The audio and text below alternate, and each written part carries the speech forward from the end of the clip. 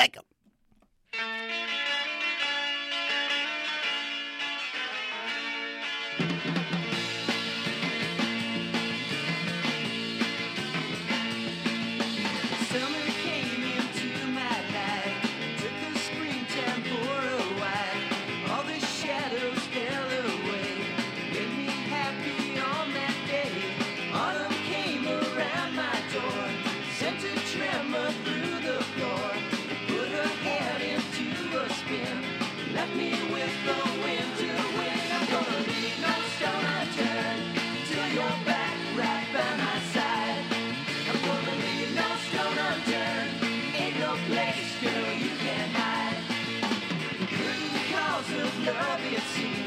I'm forever like a dream. But as the crowd went blankly home, I noticed I was all alone. 4:20 was the day that my baby went away. And no, for me she did not leave, so no longer will I grieve. I'm gonna leave no stone unturned till you're back right by my side. I'm gonna leave no stone unturned. Ain't no place, girl, you can hide.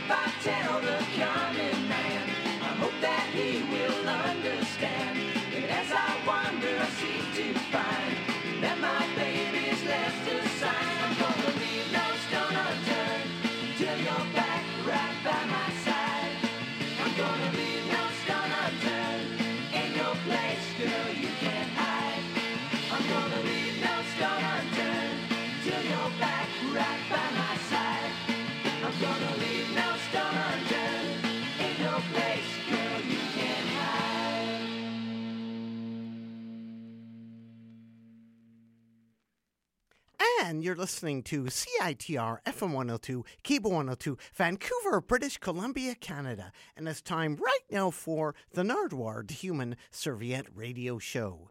You just heard right there, Fortune and Maltese and the Fabulous Pallbearers with Leave No Stone Unturned from Kalamazoo, Michigan. Hello, Freddie Fortune. Fortune and Maltese and the Fabulous Pallbearers with Leave No Stone Unturned on Get Hip Records. Coming up today on the Nardwuar, the Human Serviette Radio Show, an interview with Weyes Blood.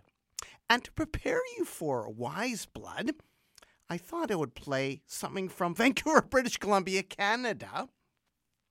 Weyes Blood is not from Vancouver, British Columbia, Canada. She's actually from Doylestown, Pennsylvania.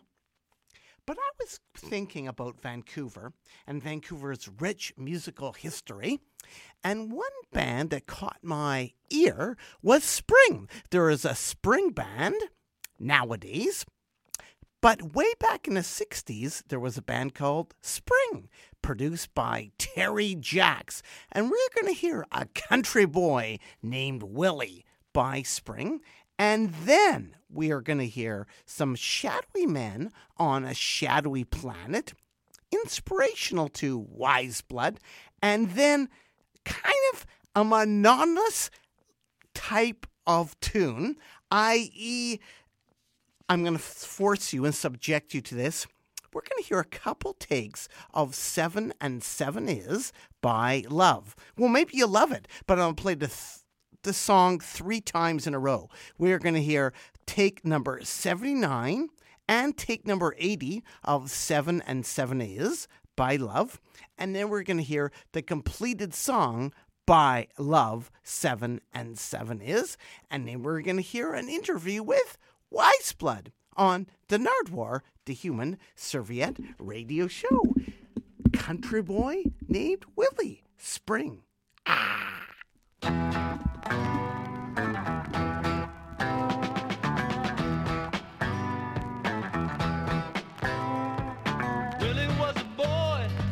country. They sent him off to school for 16 years. They told him he could find the truth by thinking, so he'd know when he came back again. Willie was a lover of the sunshine. Singing and a smiling was his way. They told him he could think his way to freedom, so he wasn't singing anymore. Oh, Willie, what you doing? Oh, Willie, don't you go. Oh, Willie, who you fooling?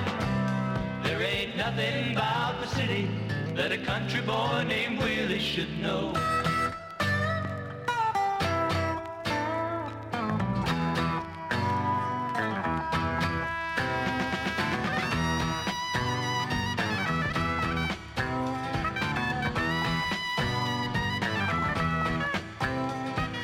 Willie was a thinking and a thinking, but it was only breaking his heart. He looked up and saw that he'd been sinking, and he wanted to go home again.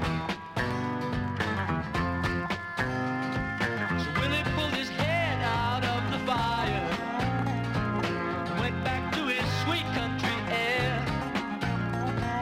Now his thoughts are coming up flowers, and he's not leaving home again. Oh, Willie, what you doing? Oh, Willie, don't you go. Oh, Willie, who you fooling? There ain't nothing about the city that a country boy named Willie should know. Oh, Willie, what you doing? Oh, Willie, don't you go. Oh, Willie, who you fooling? There ain't nothing about the city that a country boy named Willie should know.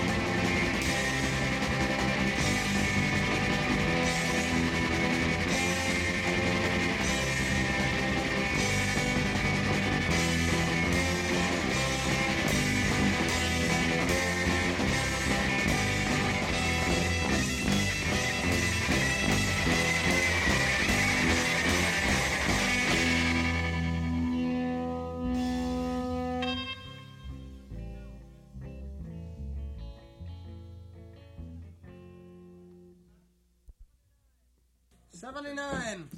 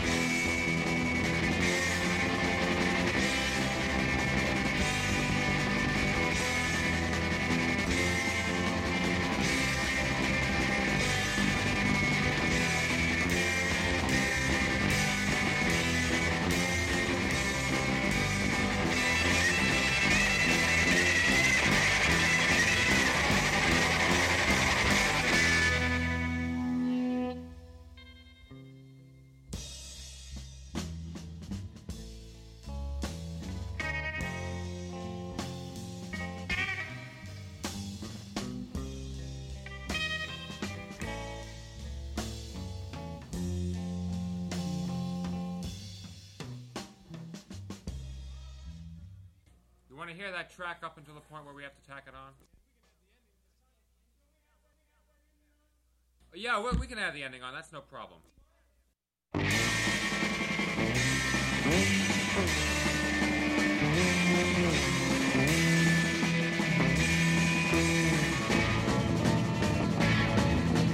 When I was a boy, I thought about the times I'd be a man. I'd sit inside a bottle and pretend that I was in a can. In my lonely room, I sit my mind in an ice cream cone. You can throw me if you want to, 'cause I'm a phone and I go boop, bip, bip, boop, bip, bip, yeah.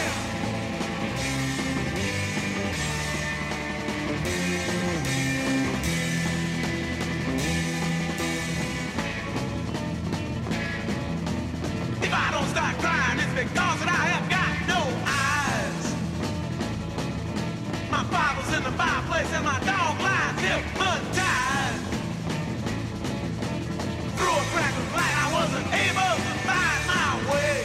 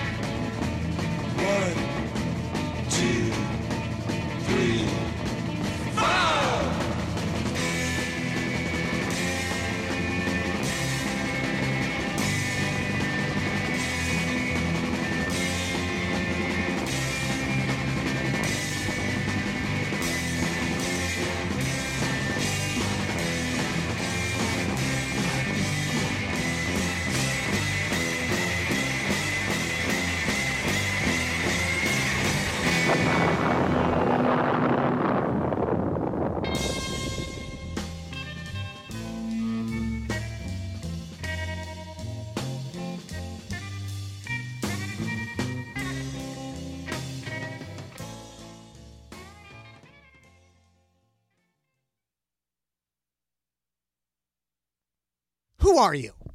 I'm Weyes Blood. Weyes Blood, welcome to Vancouver, British Columbia, Canada, Neptune Records. It's beautiful here. Thank you for having me. Right off the bat, Weyes Blood, I have a gift for you right here. A Moby Grape poster and a Love poster. Wow. 2 in 1. Great bands. Really great stuff. Thank you. You love the grape, don't you? I do. I really love that OAR, that Alexander Skip Spence record. So that was after he escaped Moby Grape, right? Exactly. And we have another gift for you, Weyes Blood, right here. An Alexander Skip Spence promo poster for a reissue of OR. Wow. I am thrilled. This is one of the best. What can you say about Skip Spence? Well, I had this record in my car for 4 years on CD, and I had some friends that told me that I had to stop playing it because I literally wore it out that bad. It was maybe one of my top records. I just think it's so mysterious and kind of internal and weird and very lush and beautiful. It's like an American Syd Barrett. And there we have for you the Sunday's reissue of Skip Spence, or as well as a Moby Grape Love poster. I love love too, so thank you. Only the best for Weyes Blood. Weyes Blood, Mr. Ort. Choir teacher. What's up? You know about my choir teacher. That's insane. People didn't like your voice in high school? You know what? It wasn't that people didn't like it. I wasn't chosen for a lot of solos. There wasn't like he saw this thing in me and was trying to draw it out. He saw me as this kind of rogue weirdo, and he had a lot of respect for me, you know? And he kind of let me do my own thing. But it wasn't like he was grooming me. It wasn't like he selected me and was like, I think you're going to go somewhere, you know? And your dad dated Joni Mitchell? I think he went on some dates with Joni, yeah. What was that like? I think for him, interestingly enough, he was so, like, in rap. Hot? I mean, he was really good looking, my dad, no doubt. But he was so into new wave at the time. I don't think he... What did he look like? What did he look like? Just so, how do I explain what my... Why was Joni Mitchell attracted to your dad? And Angelica Houston?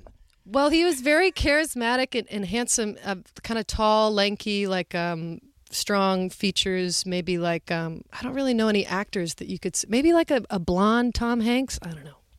It's hard for me to say, but I will say that he was a rock star. He had a band in L.A., and he was really in the new wave thing. And I think when he was hanging with Joni, I don't know if he was really enchanted by her legendary status at that moment. I think he was more like, whoa, Talking Heads, that's where it's at. And Joni's just kind of like, you know, that's an older folky thing. So I don't think he was particularly starstruck, which is mind-blowing. But I think they're just, you know, buddies. It wasn't meant to be a full-blown relationship. Your grandma also did whistling vaudeville style? Yeah. Wow. She was like a professional kind of bird caller, and she would get lashings. She'd get whipped if she didn't win competitions. So it was a different kind of showbiz, you know? And people can see her in Charlie Chan movies? She, I think, is an extra in a silent film. She was part Asian, and so I think she's playing like a Native American child in a silent film. I've never seen it. I just heard about it. Are you into bird whistling at all? No, I'm not good at that. I can't do any novelty whistles, but she was weird. She had weird talents. But that's to be on vaudeville? That's amazing. Yeah. I think she was born in Seattle and then moved to LA as a young girl, and I think growing up in LA in the 20s, you know, entertainment was like that was how, you know, people farmed out their children. So I think her parents were both like, yeah, go get it. What exactly is going on in this photo right here? Oh, wow. This is my first love, my true love, Jim Strong, who was an original member of Weyes Blood when I first started. And this was actually at a different show, though. I was the singer of a band called Satanized, and it was kind of like a weird mathy metal band, and I was the singer, and I would do pranks where I'd like put some bananas in a garbage bag with fake blood under my shirt and like rip it open. And I think one show, just to kind of get Jim back for all his wayward ways, I just kind of, you know, started beating him up with the fake blood, and then somebody took that picture. It's just so good looking. It's really beautiful. But is that Weyes Blood right there? No, that is my friend Cecilia Corrigan. She's a poet. That's me. See me like facing Jim, like kind of full-blown attack zone? That's my head, the singer of Satanized, and that's Jim. He knew he was going to get attacked. It was kind of planned, but I think there was maybe more implied. Old Dark Juice? He is old Dark Juice. Back when it was Wise Blood and the Dark Juices, Jim was the Dark Juice, yeah. What was a Wise Blood gig now versus a Wise Blood gig in the past? Well, at the past, in the house, it would be me, kind of playing acoustically with my nylon string guitar, and then I'd have Jim and my friend Jordan playing saws, like bowed, saw, which is just like a tool that you can bow and make strange sounds, and like little tape recorders and little bells and whistles. It was very scratchy, sniffy kind of sound collage with this very like earthy, folky stuff on top of it. And what about nowadays? And now I got this band, I got a drummer, I got a bassist, and I'm singing with my keys and my guitar. It's really way more put together and ultimately it's kind of more architectural. It's structured in such a way to be enjoyed by more people. Wise Blood, you mentioned the thrift shops. Yes, I do like some thrifting. Now, speaking of thrift shops, what are you wearing today? Unfortunately, this is not thrifted. This is a Lend. It's a white suit, kind of 70s style, made by Chloe. It's got the little nudie suit configuration going on in the back and the front. And it is on Lend from a much more powerful fashionista than I. And she's very kind. She let me borrow it. On Lend? Yes. So she wants it back. Oh yeah, I'm getting another one, made. I couldn't afford a Chloe suit personally, so I'm getting a suit made with a little bit of Wise Blood accoutrement, kind of my own nudie suit. Quote, rolling up to your town looking for the mods. I'm always looking for the mods. Yeah, what's going on there? I love mods. I just think they're so fascinating. I'm a big Ian Savonius fan who's kept it pretty mod this whole time. I love the seeds. I just love that time in history when the 60s was first starting to happen and people were kind of like, taking the square and making it weirder, but they're still kind of like coming from a more angular, modern perspective. And I like to see who stays mod because it takes a lot of effort. I don't have that kind of effort.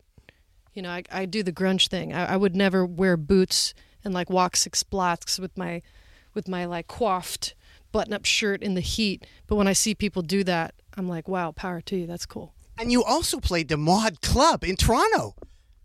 I guess I did. And Wise Blood, I have another gift for you. 2 records right here.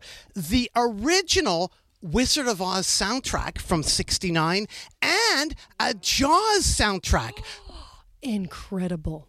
From '73, the original. Wow. This is groundbreaking. I'm a big Jaws fan. Yeah, how are these important to you? The Oz and the Jaws. The Oz and the Jaws. Well, I think for me, definitely with horror films, those are some of the only places in music or in the mainstream where like interestingly spooky experimental music kind of leaks into people's ears. So when I first started making music and I was a little on the weirder side, my family and people would be like, oh, it sounds like a horror film.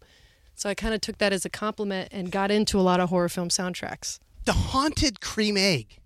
The Haunted Cream Egg, yes. That was a big house in West Philly, which is a whole area full of crazy old Victorian houses that they used to rent out to punks.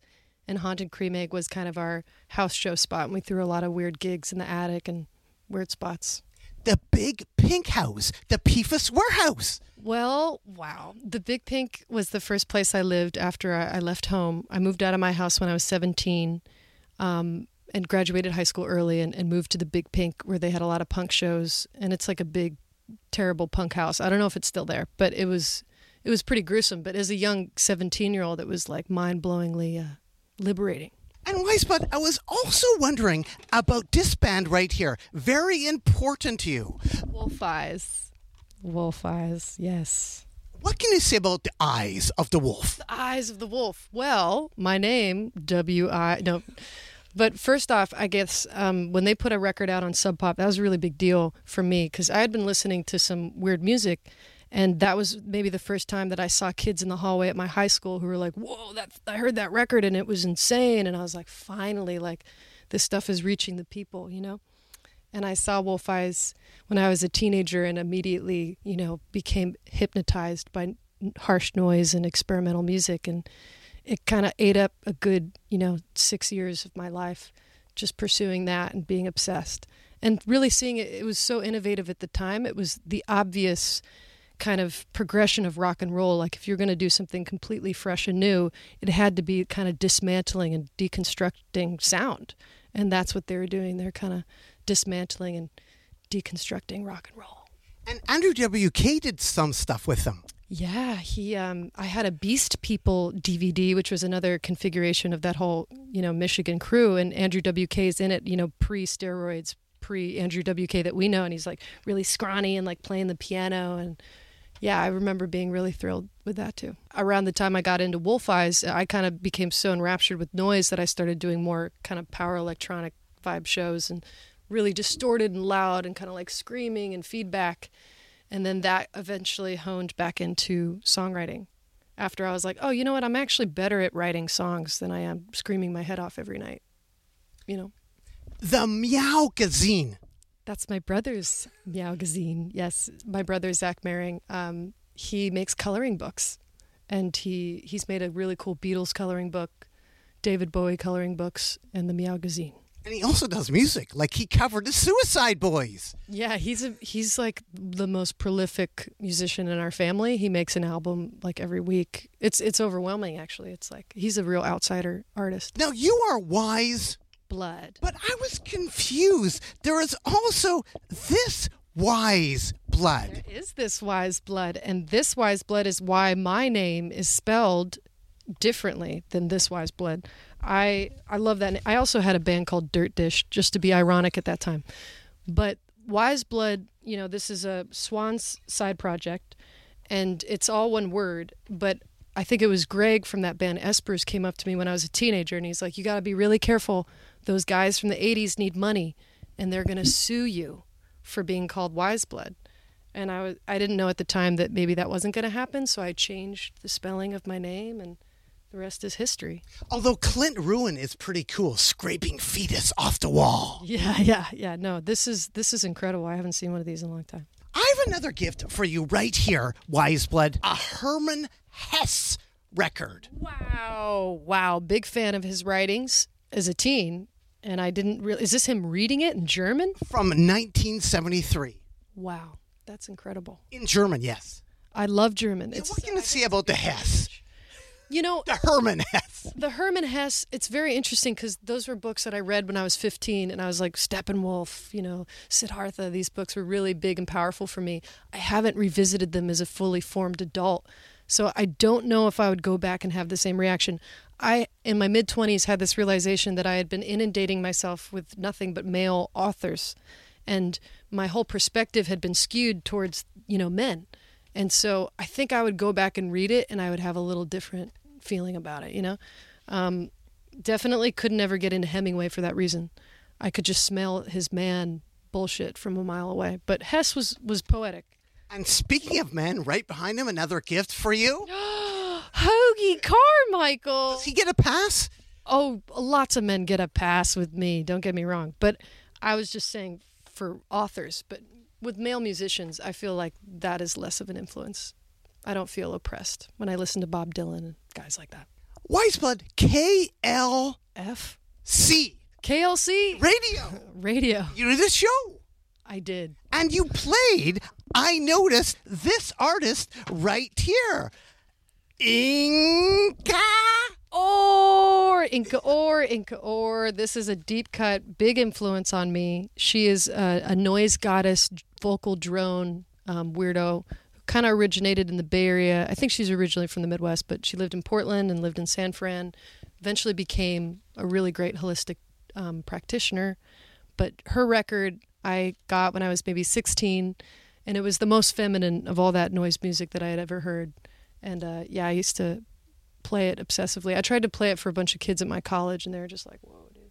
On KLC. Yep. There's also K-Boo in Portland. Yes, I played on K-Boo, I think, but I accidentally took too much cough medicine, and it was a really rough show. And the people there were kind of like, whoops, like maybe shouldn't have had her play. Well, how did you know you took too much medicine? Because when you take too much cough medicine, you start tripping. And then, your perspective gets all disassociated. So it's kind of like when you see those R. Crumb drawings where they're like, That's like what too much cough syrup feels like. So it was a good gig then for you. It was a disaster. I mean, like, I don't trip when I play. I try to keep it really sharp to deliver the message to the people. So at that time, it was actually really traumatic and weird, and I couldn't climb out of that hole, you know? And Canada is very important to Weyes Blood. For instance, Shadowy Men. Oh my God, my favorite. I love Shadowy Men on a Shadowy Planet. I love The Kids in the Hall. This is super deep cut for me. Oh man, I love this record. I had it on CD. I bought it off eBay as a kid, you know? Instrumental. A lot is instrumental. Yeah, theme from TV. That's my favorite. Having an average weekend. That's the theme. Kids in the Hall. Do, do, do, do, do. Wow, this is going to get a lot of play. Seth Abramson. Do you know him on Twitter? Yeah. Who is he? And he always shouts you out. Yeah, he's a political writer who has written some very scathing, incredible things with Trump, and I think he just has a really vocal political voice. And the fact he's taken a liking to my music, it's extremely flattering. Good night, y'all. Yeah, but I couldn't quote him literally, but I'm very flattered. How did you find him? I just saw that somebody was tweeting about me a bunch. I was like, who is this guy? And somebody had to explain to me who he was, and I looked into it a little bit more, and hopefully we'll meet someday. But shout out to Seth. Shout out to Seth. Keep on doing that real work. It's hard work. And the threads. Yeah, the great threads. And winding up here, Weyes. Blood. I have another gift for you to end this interview right here. An original 1968 Velvet Underground poster from Vancouver. Wow. I'm so shocked. That's incredible. Oh, that's when he played the Retinal Circus in 1968 in Vancouver. Wow. I bet it was a really weird show. I'm sure it was very strange. Well, actually, you're kind of psychic in saying that. John Cale fell off the stage and broke his wrist. No doubt. They're strung out trying to jam and drone out for hours. That's amazing, though. That's incredible. So you can mail back your experiences in Vancouver because it's a postcard as well. Wow. I wonder if people would write back like, what an incredibly bad band. No, I'm kidding. That's amazing. You love the Velvet Underground, don't you? Yeah, I'm a huge Lou Reed fan, huge John Cale fan, love Lamont Young. Everything that touched that band, Andy Warhol, it's very influential on me. Weyes Blood, anything else you want to add to the people out there at all? I just wanted to say thank you for listening to my music, and thank you so much for finding out so many obscure facts about me. I feel really known, and I feel really loved by these gifts. So thank you. Well, thank you very much, Weyes Blood. Why should people care about Weyes Blood? Why should people care? I mean, it depends. I don't want to say anybody should or shouldn't care. It's kind of open in terms of their liking, but I think I try to be honest and I try to sing from the heart, and I'm really not trying to throw anybody for a loop. And I hope that people appreciate that, because in these times, I think there's a lot of emotional manipulation that goes on. Well, thanks so much, Weyes Blood. Keep on rocking in the free world, and doot, loot, do. Doot, doot. Drank a lot of coffee today. Got lost in the fray. I gave all I had for a time. Then by some strange design, I got a case of the empties, the ruler of my world, a lost, forgotten pearl. When fire leaves a girl to burn to dry my life, living on the fault line.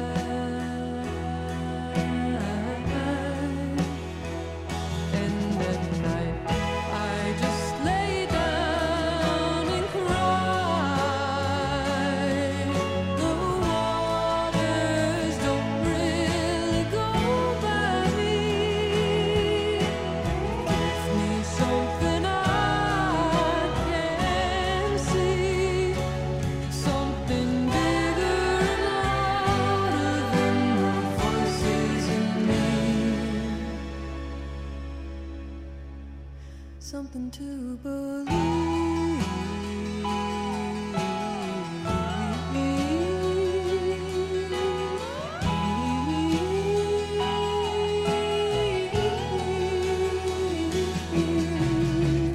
Didn't always do it right. Might have left the heat on high. Didn't know I had any left. Thought I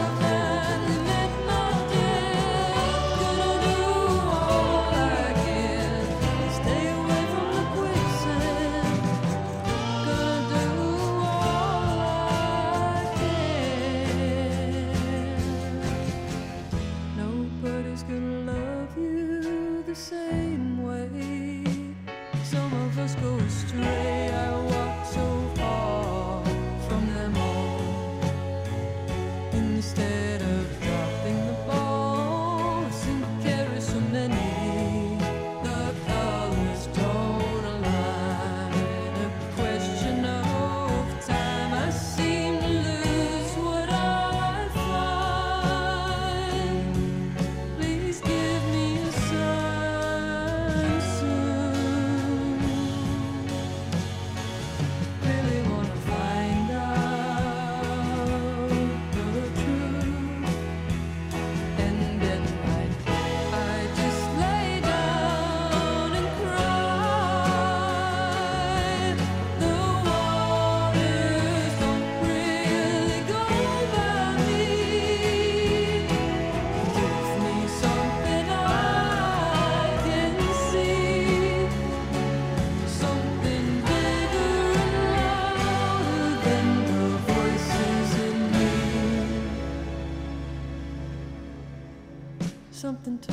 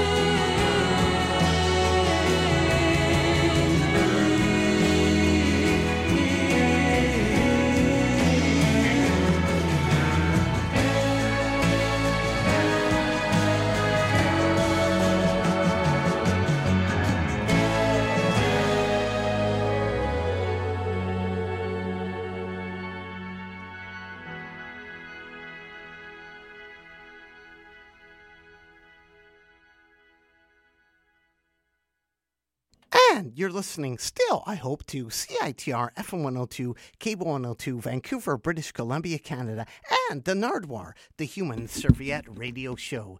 You just heard right there, Something to Believe by Weyes Blood. And before that, an interview with Weyes Blood. And before that, if you're wondering, 7 and 7 is the original version, or the version that you know, by Love. And before that, 7 and 7 is Take 79 and 80 by Love, of the tune that you love. And before that, I'm not sure if I mentioned a fave by Weyes Blood, Shadowy Men on a Shadowy Planet with Early One Morning, which is the Friendly Giant theme. Shadowy Men were afraid to say the Friendly Giant theme, so they called it Early One Morning. And before that, Spring from Vancouver, British Columbia, Canada, the 60s band Spring. And we began the show with Fortune and Maltese and the fabulous Pallbearers. Right now, on the Nardwuar the Human Serviette Radio Show, I thought I would play something by Lester Lannon and his orchestra, Twistin' in High Society. And we're going to hear right now, Guitar Boogie Twist on the Nardwuar the Human Serviette Radio Show.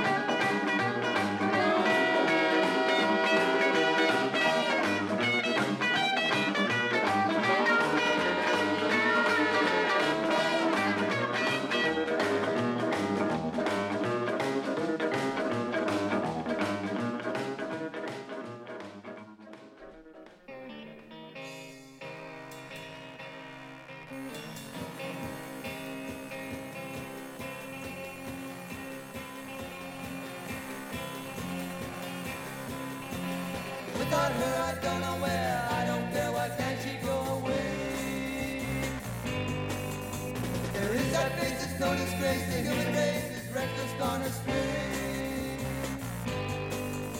I could not feel, I could not see the love I had, it all gone bad. What's left to be my dream to spend? Oh, oh, oh, oh, oh, oh. On your way and don't come back. Hopefully I'm turning black. Please, my love. On your way, I hope to see something for me. I didn't realize the lies she told were lies so bold. Oh, when she came to me and said you're free with eyes no gold.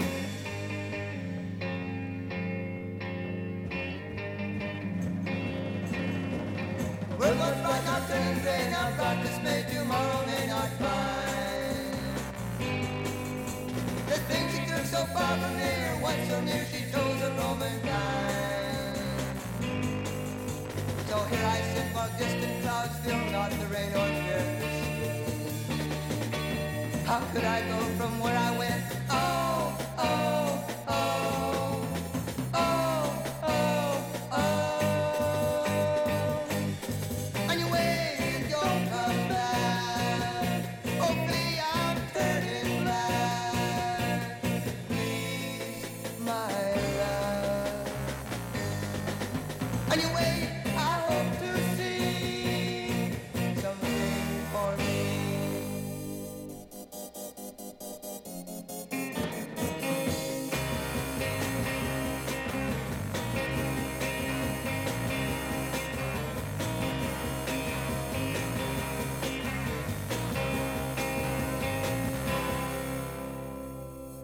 "1966 literally started with a bang in Ottawa when a would-be assassin attempted to blow up the House of Commons and kill a number of its members. Fortunately for Prime Minister Lester Pearson and opposition leader John Diefenbaker, when the would-be assassin attempted to set the fuse, the bomb exploded prematurely in a House of Commons washroom, killing him before he could toss it into the crowded House. The Speaker of the House and the Solicitor General describe what happened. At approximately 2:55 this afternoon, an explosion took place in the washroom on the third floor of the House of Commons building outside the entrance to the Ladies' Gallery. At the request of the Sergeant-at-Arms, the RCMP, and the local city police of Ottawa have been called in to carry out an investigation which is still continuing at the moment. There has been no positive identification to this point. One of the difficulties from the report I have received is that there is more than one identification on the person whose body was found on the scene, which has complicated matters somewhat. A short while ago, Mr. Pennell received confirmation, and I received confirmation also that the person involved in the incident this afternoon was one Paul Joseph Chartier, and police also have given information that there were sticks of dynamite and 3 homemade bombs found in this person's residence in Toronto, and there's also evidence that he had been a patient in the psychiatric ward of a Toronto hospital. Perhaps the Solicitor General might add additional details that are in his own possession. Well, I might add that so far as the RCMP are concerned, the information we have at hand would strongly indicate that there was no other person involved. Of course, the investigation has not been completed, but that's the evidence to date that we're showing. Other evidence would tend to indicate the man was emotionally disturbed. This opinion is founded on some written material that was found. The notes, the evidence they found, as I'm advised, indicate that he was emotionally disturbed and that he felt that there were injustices in the world that ought to be corrected and they were not directed towards any one person having caused these injustices.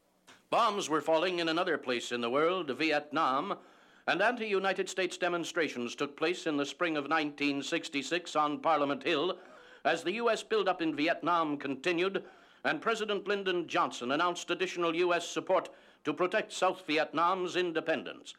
Speaking in Parliament, Prime Minister Pearson rejected the current, fashionable, and easy anti-U.S. approach and instead delivered a statesman-like objective evaluation of U.S. aims. May not always agree with all the expressions of American policy and power, but they must all acknowledge that that policy has no design against the freedom or welfare of any other people. And that power, wherever it is exercised, in Vietnam or any other place, has no aggressive or imperialist purpose behind it. The Prime Minister's position was not shared by Canadian Socialist leader of the NDP party, Tommy Douglas, who attacked External Affairs Minister Paul Martin on Canada's position with regard to Vietnam. I disagree, first of all, on his basic assumption that wherever there are liberation fronts anywhere in the world seeking to throw off the oppression of a military dictatorship, that Canada's support must necessarily go to the military dictatorship.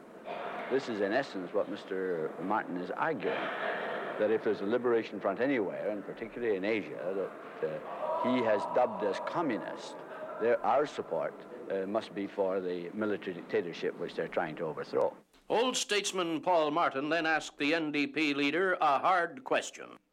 It would be stretching the situation greatly to suggest that Canada, with its tradition of pacification, is always taking the side of military powers. I would like in turn to ask Mr. Douglas, and I do this respectfully because I know him and I have a lot of respect for him as a man and for his views and his interest in peace.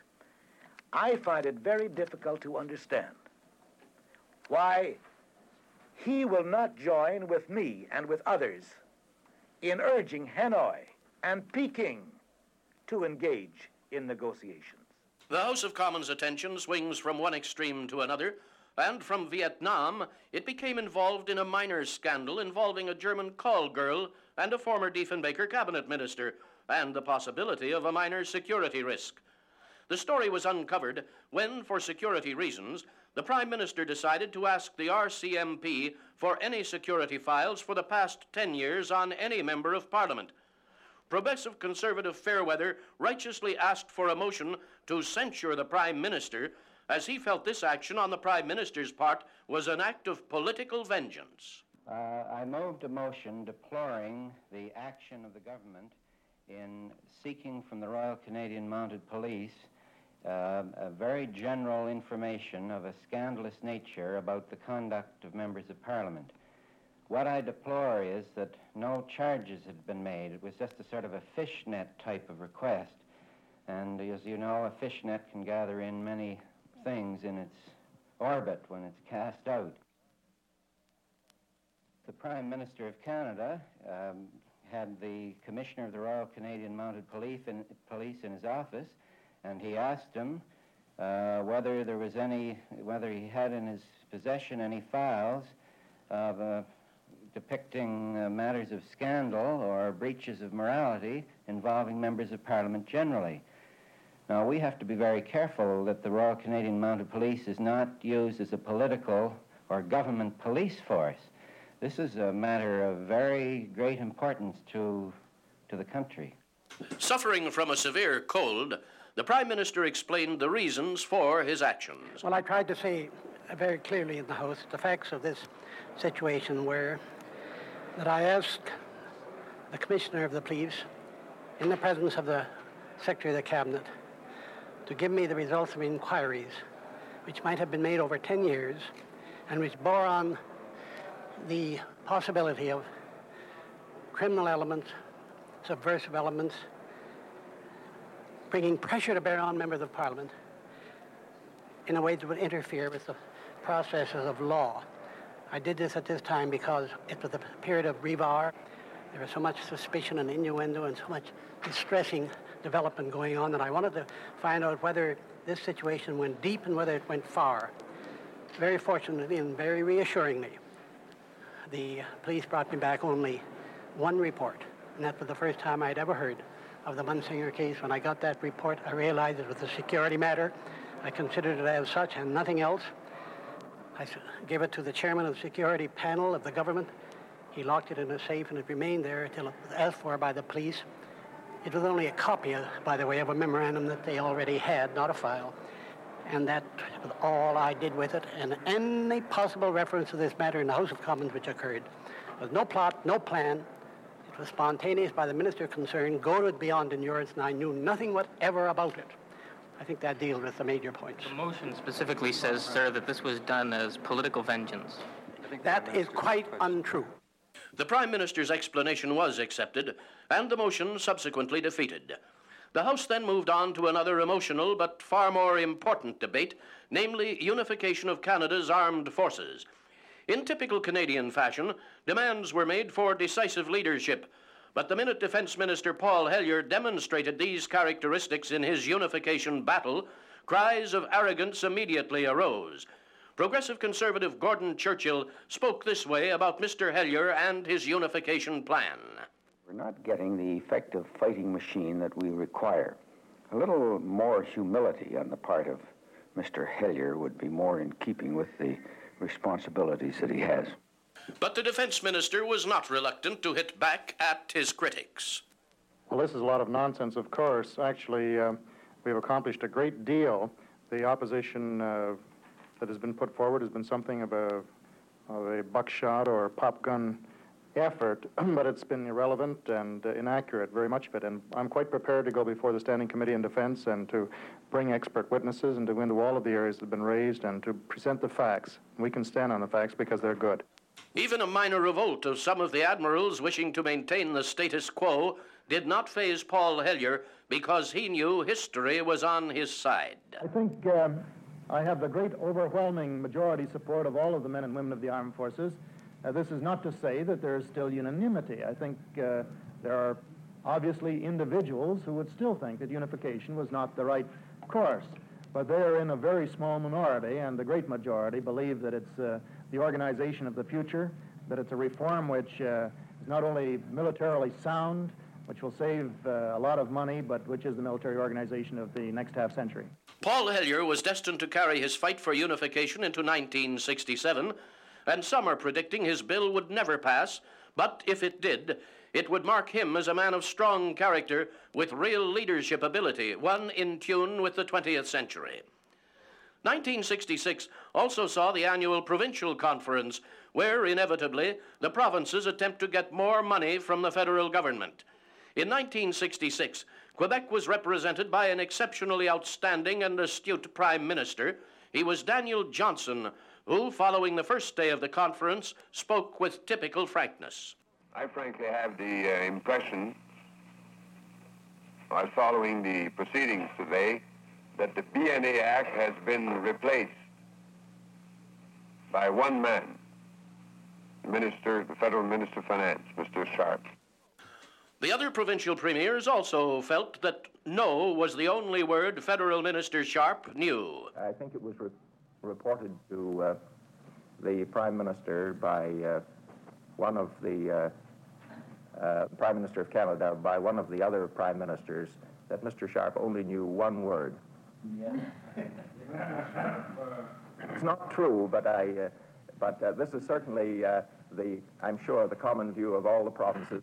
It is to be expected, it is inevitable, and I am not ashamed of it.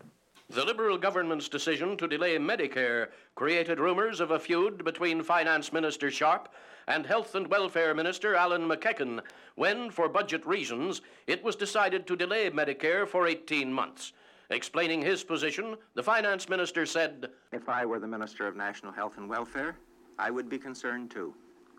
I'm the Minister of Finance with a general responsibility for the economic stability of the country, and all ministers from time to time have to accept some delays or deferments in programs in order that we don't try to do too much all at once.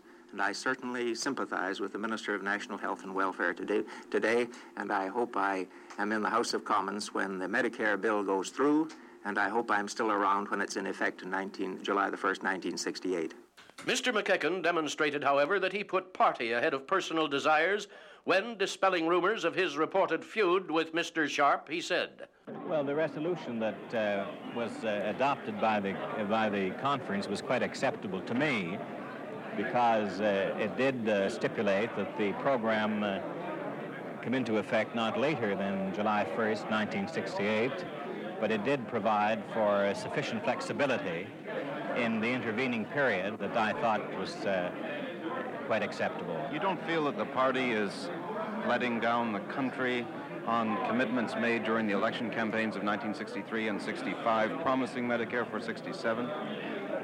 Well, the conference expressed its regret that this was necessary, but the principle of Medicare is not in doubt. I think it is even more deeply certain now than ever. The substance of the bill is quite intact, and I think these are important considerations. Canadian history makers cut off abruptly from 1966.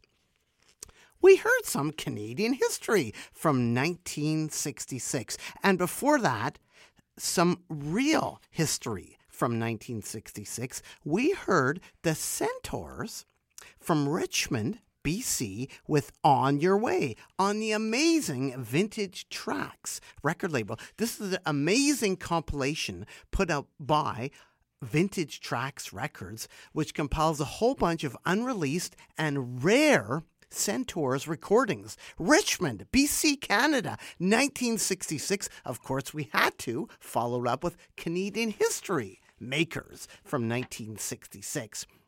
And before that, we began with Lester Lannon and his orchestra, Twistin' in High Society.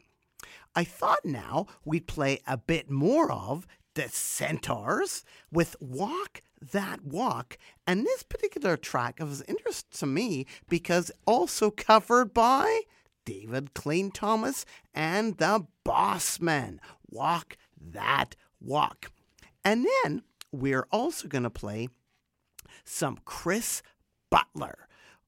Chris Butler sent me his release. Thank you so much, Chris. We are going to hear Got It Together from the Got It Together CD. We're going to hear Songs for Guys. Thank you, Fly PR. Chris Butler, Songs for Guys, Got It Together. But first, we're going to hear some Centaurs with Walk That Walk. And then we're going to hear Chris Butler. And then we're going to hear a whole bunch of live Centaurs from, and this is actually from, again, the Vintage Tracks record label. And we're going to hear a whole bunch of live tracks recorded in Bussum, Holland in 1967.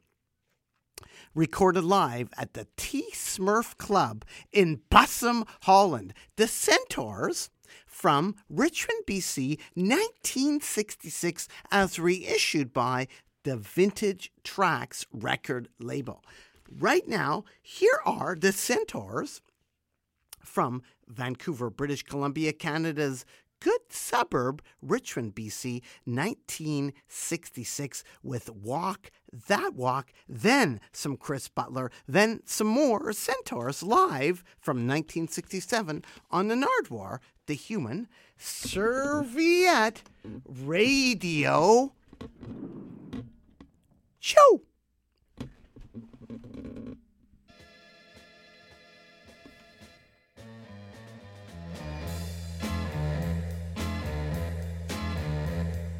Hey, everybody, all around the world, I want you all to clap your hands. Come on and stomp your feet. Now, hold it.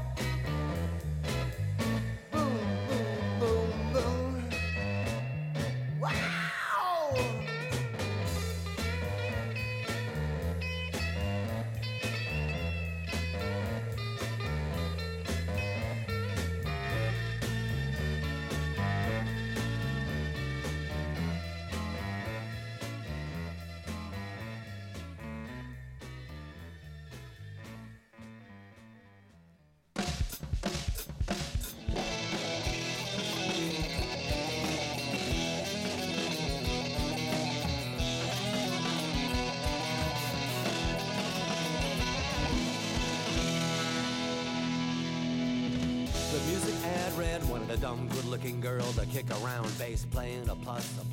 But she auditioned in a t-shirt that said, ignore me at your peril. So soon she was driving the bus.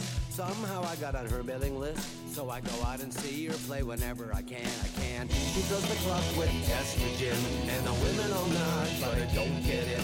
But I keep going back, cause I wanna understand.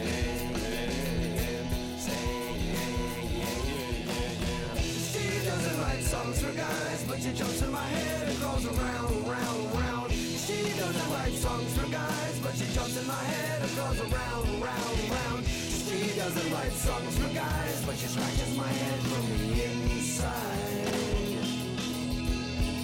Scratches my head from the inside.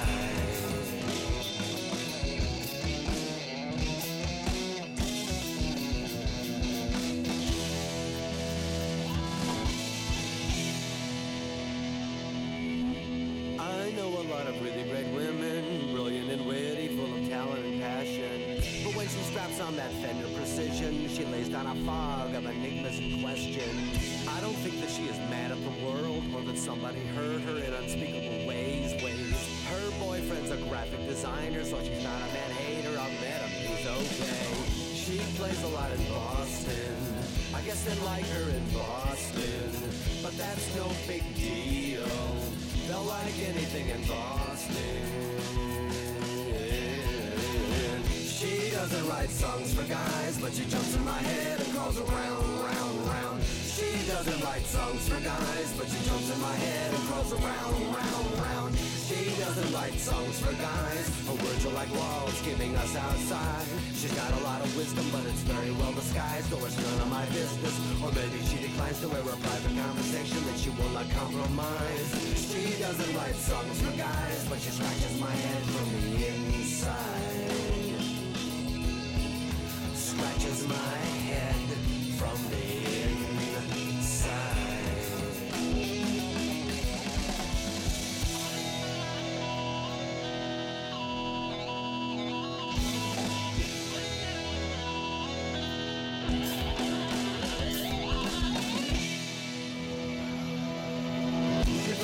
With estrogen, and the women all laugh, but I don't get it. But I keep coming back, cause I wanna understand.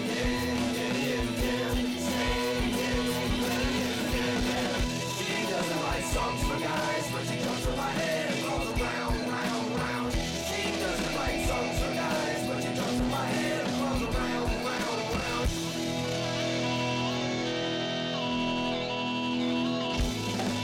She doesn't write songs for guys, but she comes to my head and goes around, round. She doesn't write songs for guys, but she scratches my head from the inside. Scratches my head from the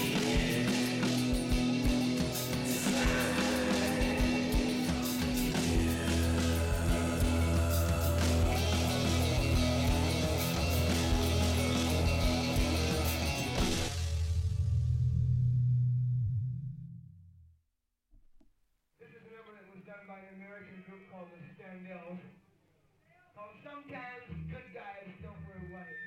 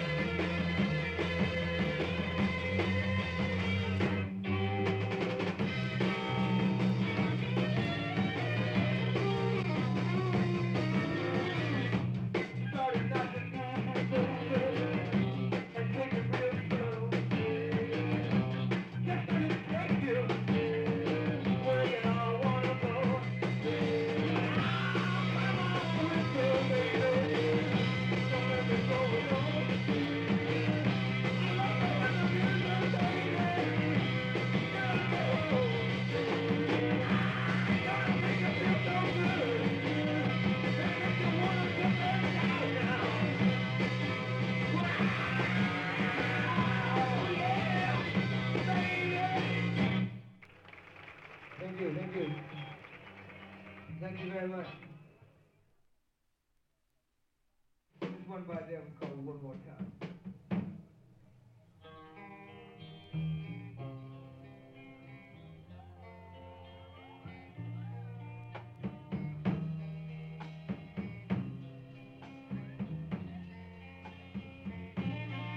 It's been so long since I've seen you smile.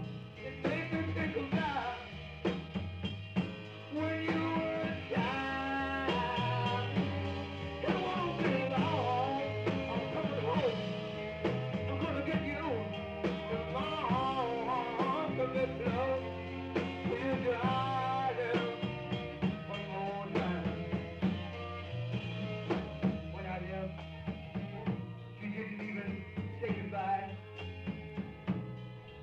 Just tears kept rolling from my eyes. Still walking on, I'm coming home. I'm gonna get you in my arms and make love to you, darling, just one more time.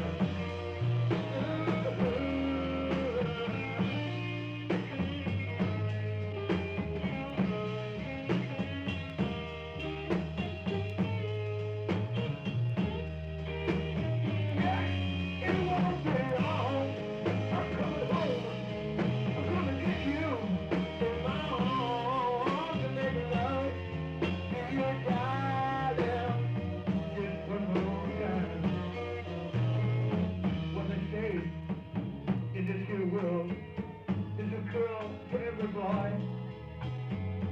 You're the one. You're the one that brought me. Oh my God, this won't be long. I'm coming home.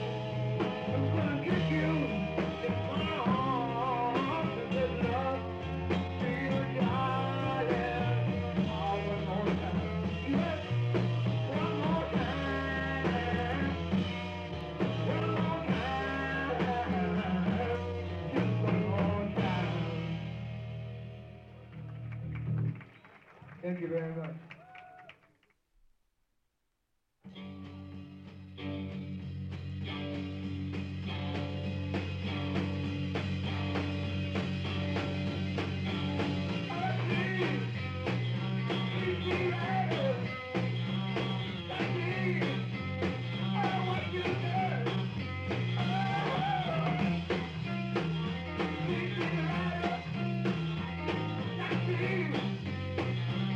Let's